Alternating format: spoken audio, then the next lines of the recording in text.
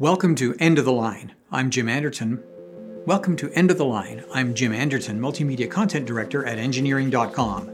On today's episode, why do pickup trucks use 19th century structures?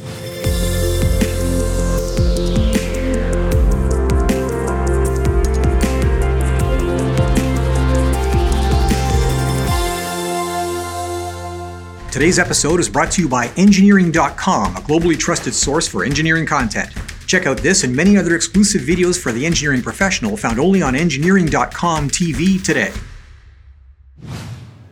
This is a Supermarine Spitfire, an iconic high-performance World War II airplane.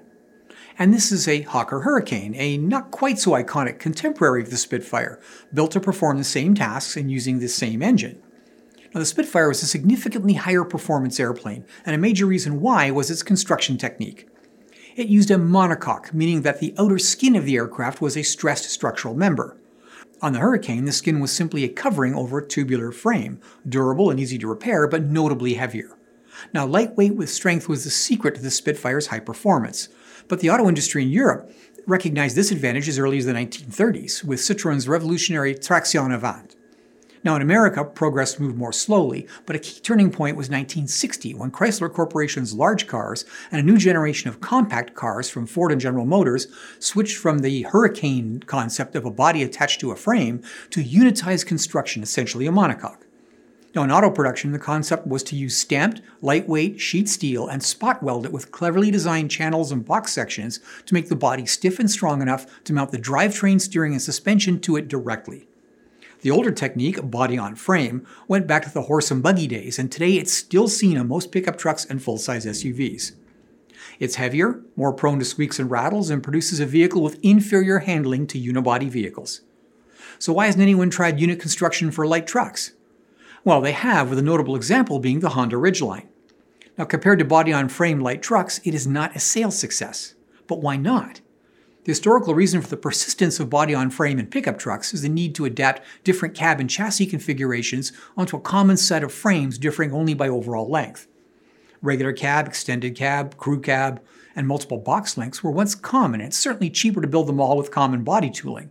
But in an age when fuel efficiency demands lightweight, and Ford has gone so far as to develop special aluminum alloys to lighten the body, why bolt it onto a heavy frame? Now, in the time-honored tradition of engineering personnel everywhere, I blame marketing. For decades, old-fashioned technology and the perception of high strength in body-on-frame construction has been used by industry marketers to sell their product. In the light truck market, manufacturers wear obsolescence like a badge of honor. I once owned a Ford pickup which was advertised as featuring massive twin I-beam construction.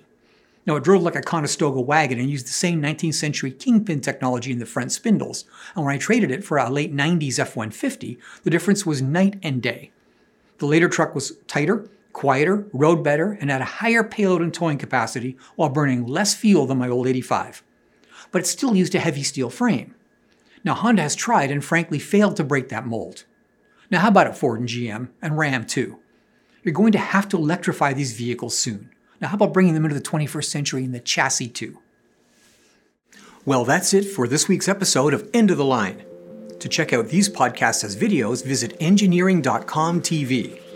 If you like this show, consider joining Engineering.com to get personalized story recommendations, follow topics you care about, and participate with the global engineering community. Thanks for tuning in.